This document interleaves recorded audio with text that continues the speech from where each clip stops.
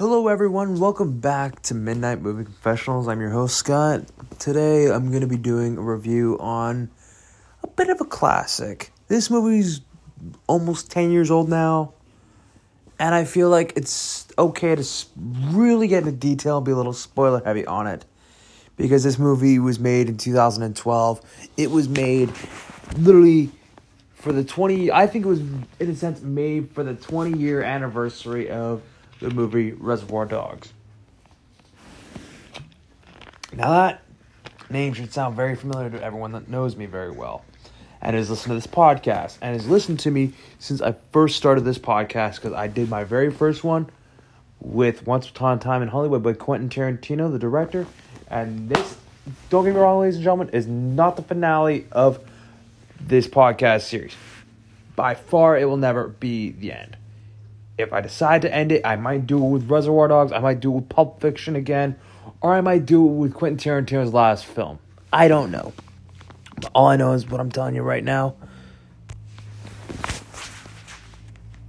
It is time to review Django Unchained, the 2012 film by director Quentin Tarantino, which is almost 3 hours long. It is a 2 hour and 45 minute length film. It is one of the best, I think, hands down, that he ever made. He only made really 3 in this decade. In this past decade, he made 3 in the previous. He made 4 in the previous decade. Then he made Reservoir Dogs. I don't count 4 Rooms. He did Reservoir Dogs, Pulp Fiction, Jackie Brown. He only did 3 in the 90s. Then he did 4 more. Kill Bill Volume 1 and 2. Death Proof alongside working. Well, he also did a little bit of work on Sin City, and he also helped make Planet Terror, but he didn't direct that one. He directed Death Proof out of the Grindhouse films, and then he did Inglourious Basterds. Now he's back again with 2012 with Django Unchained. And I'm going to say, this film, oh my goodness gracious, there are so many subtle cameos for me that I recognize. And this movie came out on Christmas Day, 2012. And I still got to say, it is a bit of a revisionist Western film by Quentin. And you know what? It's definitely a genre that I never expected Quentin Tarantino to make. I knew he was making a World War II war epic for many years, but I didn't expect him to make a film like this, which was a Western revisionist of sorts. Now, this film starts off in 1858 with the brothers of Ace and Dickie Speck driving a group of shackled enslaved black folks on foot. Among them is a sold-off slave from the Karukan plantation known as Django. He is sold off and he's separated from his wife, Brumhilda, who speaks German and English, and he finds himself stopped with the other members of the convoy of sorts by Dr. King Schultz and his horse Fritz, who is a dentist who's now turned into a bounty hunter seeking to buy Django for his knowledge of the 3 outlaw Brittle brothers who were overseers at the plantation he was at, for whom Schultz has a warrant on them, dead or alive, to capture. He wants to buy Django to get the information that he needs to then also get his freedom.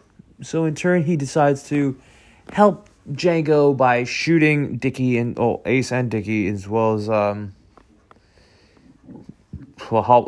freeing him, helping kill the brothers, and deciding to take off to pretty much say, here you go, and then they leave to go to Daughtry, Texas, to go through another bounty that Dr. Schultz has on his own. They find themselves going to Spencer Bennett, also known as Big Daddy's plantation in Tennessee, after they found themselves thinking, okay, well, let's do some digging around. Maybe we can find where she may have been in return of finding the Brittle brothers. They find the Brittle brothers in Tennessee. They track them down.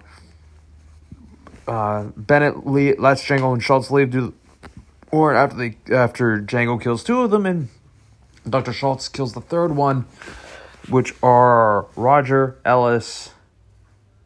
I'm trying to remember. It was like Roger Ellis and John. That's it. John Ellis and Roger that are killed. And as they are finding themselves being told to leave, they decide to go. They leave, and then they find a posse that is trying to ambush. Wants to kill them. Schultz and Django ambush them, and Django gets to kill Bennett. He feels responsible for after a nice dinner together. Django and Dr. Schultz form a partnership because he feels a little responsible and agrees to help him find and rescue Brunhilde. They soon go back to Texas, where Django collects his first bounty for the first time, keeping the handbill as a memento and good luck. Meanwhile, and as he does that with Dr. Schultz, racks up several bounties before the spring. They find themselves training a little bit, finding Django's quite the accurate motherfucker. I'm going to also admit, ladies and gentlemen, that this, if you already haven't heard me so far, this review is going to be very explicit, and it's also going to have a lot of the MF word because of Samuel L. Jackson being in this. I forgot to say who's in this movie. It stars Jamie Foxx, Christoph Waltz, Leonardo DiCaprio, Kerry Washington, Samuel motherfucking Leroy Jackson, Walton Goggins, Dennis Christopher, James Remar, Michael Parks, Don Johnson, Jonah Hill, just to name a few. It even has Don Wopat at one point as well as Don Johnson, James Russo, Don Stroud, who else? Zoe Bell, Michael Bowen, Robert Carradine, Jake Garber, Ted Neely, James Parks, and Tom Savini. But the other thing is about this film. But yeah, anyways, I'm sorry for backtracking and getting off track, now getting back on track. They find themselves having to travel to Mississippi, where Brunhilde's new owner is Calvin Candy, the charming but cruel owner of Candyland, the Candyland plantation, Candyland. And this is where things get a little too much, I feel like, especially for poor Django, who has to deal with becoming a black slaver who is. He feels like it's pretty low, but he has to really get down and dirty low for it. But he does this in a good way because he's doing it for his wife he wants to save. So I applaud him for doing something that he wouldn't even do. I wouldn't even do, even if it was during that time. I would still want him to do it, but I would want to help him do it in a good way. At the same time, it would just be very brutal if I had to make someone do such a thing. But since I'm not in that position, I don't have to worry about that now, do I? Because we're in the 21st century. There's no such, there is technically slavery, but it's not. I'm just going to stop talking about it. I'm going to move on. Motherfuckers. But basically, they're forced to see Mandingo fighting at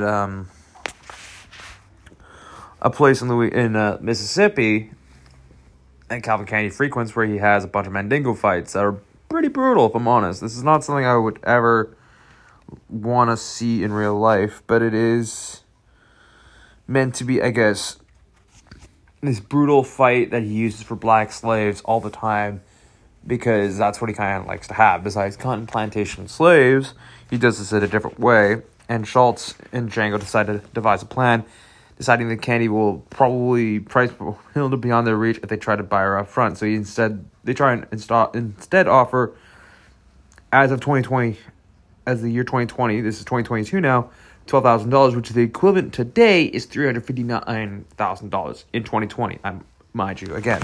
So they try and offer quite a hefty sum for Brunhilde, but that's with inflation. Dude, like 300, that's around almost, I'm going to just round up, around $375,000 for one person. That is ridiculous sums of money.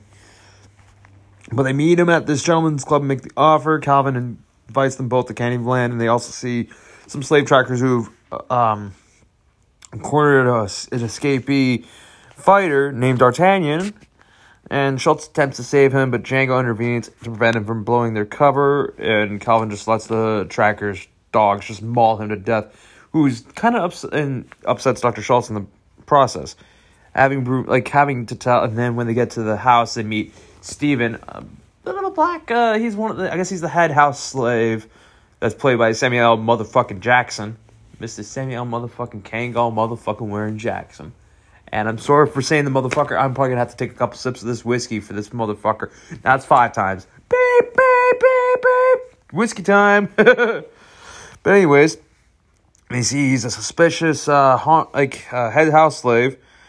And they have to also tell Brunhilde about the plan. He realizes that Brunhilde knows Django, deduces their plan, and alerts Calvin at the dinner, and now Calvin has to alter the deal at gunpoint to sell her instead of the fighter that Dr. Schultz and Django were reluctantly trying to pretend to agree on. And Dr. Schultz reluctantly agrees. During the sales finalization, Calvin threatens to kill Brunhilde if Schultz doesn't shake his hand to seal the deal. Having enough of his bullshit, Schultz straight up shoots him with a Derringer and kills Calvin. Butch Pooch, Calvin's bodyguard, his head bodyguard, kills him, and then Django goes on a rampage, killing everyone, even Calvin's lawyer, Mr. Mogi, and several of his henchmen, and is forced to surrender when Brunhilde is taken hostage. The next morning, poor old Django is chained up and about to be castrated by Billy Crash when Steven arrives, informing him that Calvin's sister Laura is now taking charge of the plantation, is now ordered Jay to be sold to a mining company and worked to death. While he's on his way to this mining company, he devised an escape plan. He used the first handbill that he got from Dr. Schultz while working with him to claim that he's an escort, and to prove that he is to these men that are taking him there to this mining company. And he says that the men are at Candyland and promises the escorts a share of the reward money if he's released. He decides to kill the escorts and return to Candyland with dynamite. And this is where the fun really begins, if I'm honest, even if there has been a few good moments before this where there's some music that actually really works out. But this is when I think the best song on the soundtrack, because I have the soundtrack on physical release and I've listened to it many a times. I think the song "What Happened," like "Who Did That to You" by John Legend, is great on this song, on this album, and when it plays, it's perfect. It's just like, oh, here comes Django. Here comes pissed off fucking Django. I'm sorry for swearing, but again, here comes Django, and he makes people that are white hot mad look like they just hit a light bulb and now have some shrapnel in their face. Like, he is that livid. He decides to take the dynamite, and he returns to Candyland, recovering Brunhilde's freedom papers from Schultz's corpse. He bids goodbye to his friend and avenges him and D'Artagnan by killing the trackers. Frees Brunhilde just as Calvin's mourners return from his burial. At the mansion, Django kills pretty much Billy Crash, Laura, and the remaining henchmen, and also releases the 2 house slaves to say see ya. But he does one thing. He kneecaps Steven after he says, "I count 6 shots. I count 2 guns." I'm not saying the actual word out loud because I do not want to get canceled by everyone on the internet because I said the N-word. I shouldn't even said the N-word, but you all should know, if you've seen this movie, what I'm talking about exactly. I'm not saying it because I'll say motherfucker all day long, but I will not drop my knees to saying that word. I am not doing it. Sorry, ain't happening. Ain't gonna work out that way. But anyways, they have that be the case. He kneecaps him before igniting dynamite and saying like he's probably that 1/10,000.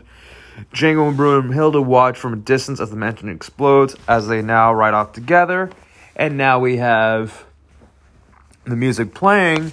And I'm going to say right now, again, this movie may have had some pretty controversial things. It does use the word that I'm not saying out loud quite a lot. I know.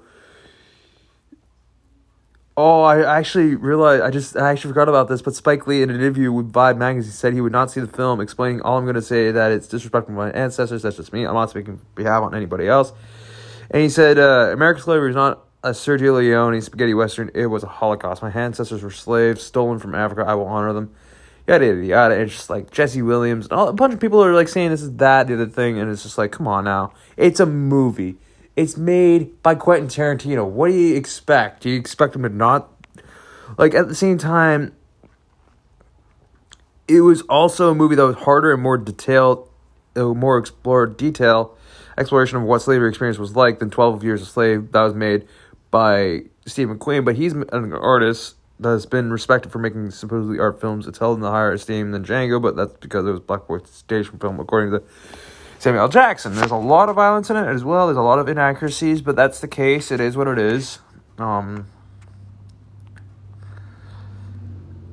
What else? There was a few adaptations for this film as well, and there was meant to be a proposed miniseries that was meant to happen. There was meant to be a crossover sequel that was meant to happen. I don't know if it'll ever happen. The soundtrack itself, I don't think I mentioned it all the way through, but I do know the release and the reception, all of it was great.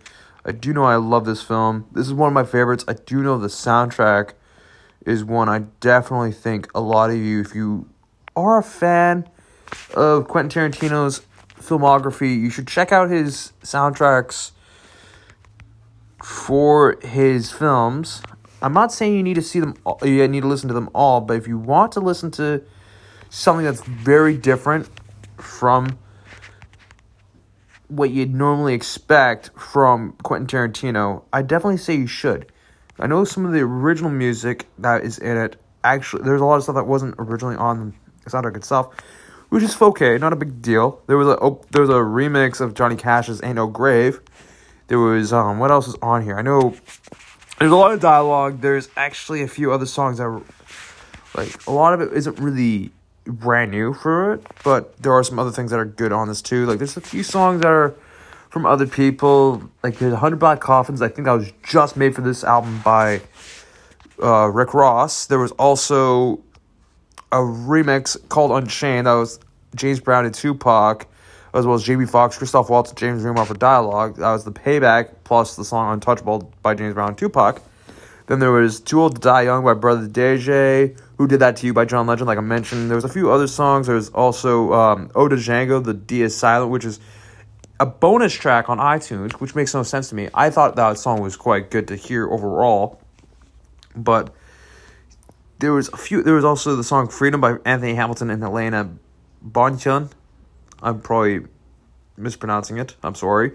But there was a bunch of other songs on this that weren't on there, but that's okay. Like, a lot of it was, it's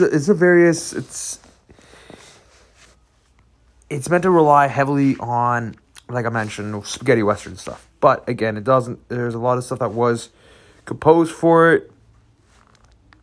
But again, there isn't much else to mention about it. What else can I say about this album? I know the executive music producer was Quentin.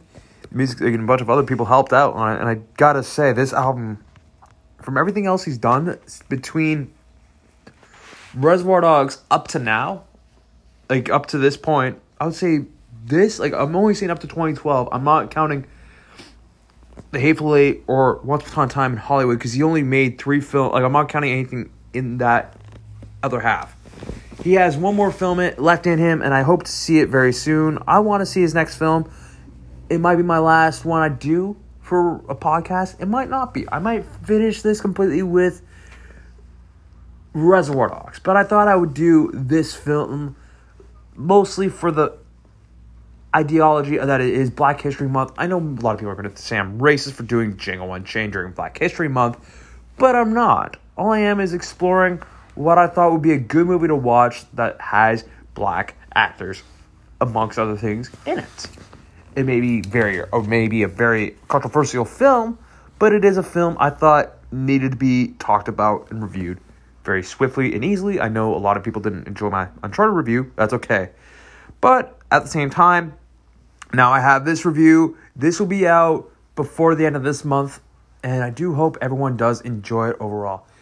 And at the same time, I do hope that everyone that is enjoying Black History Month and is listening to the music that they want to listen to and is enjoying it for what it is, will give movies like Django Unchained, or like anything that may not be like maybe made by an Afro-American, like someone that is of African descent, a chance. Even if it isn't made by someone that is of African descent, give it a shot anyways. Check out Django Unchained. If that's not your cup of tea, watch something with a black lead actor, like, I don't know, say watch something with Samuel L. Jackson in it. Watch Jackie Brown if you don't want to watch Django Unchained, if that is your cup of tea.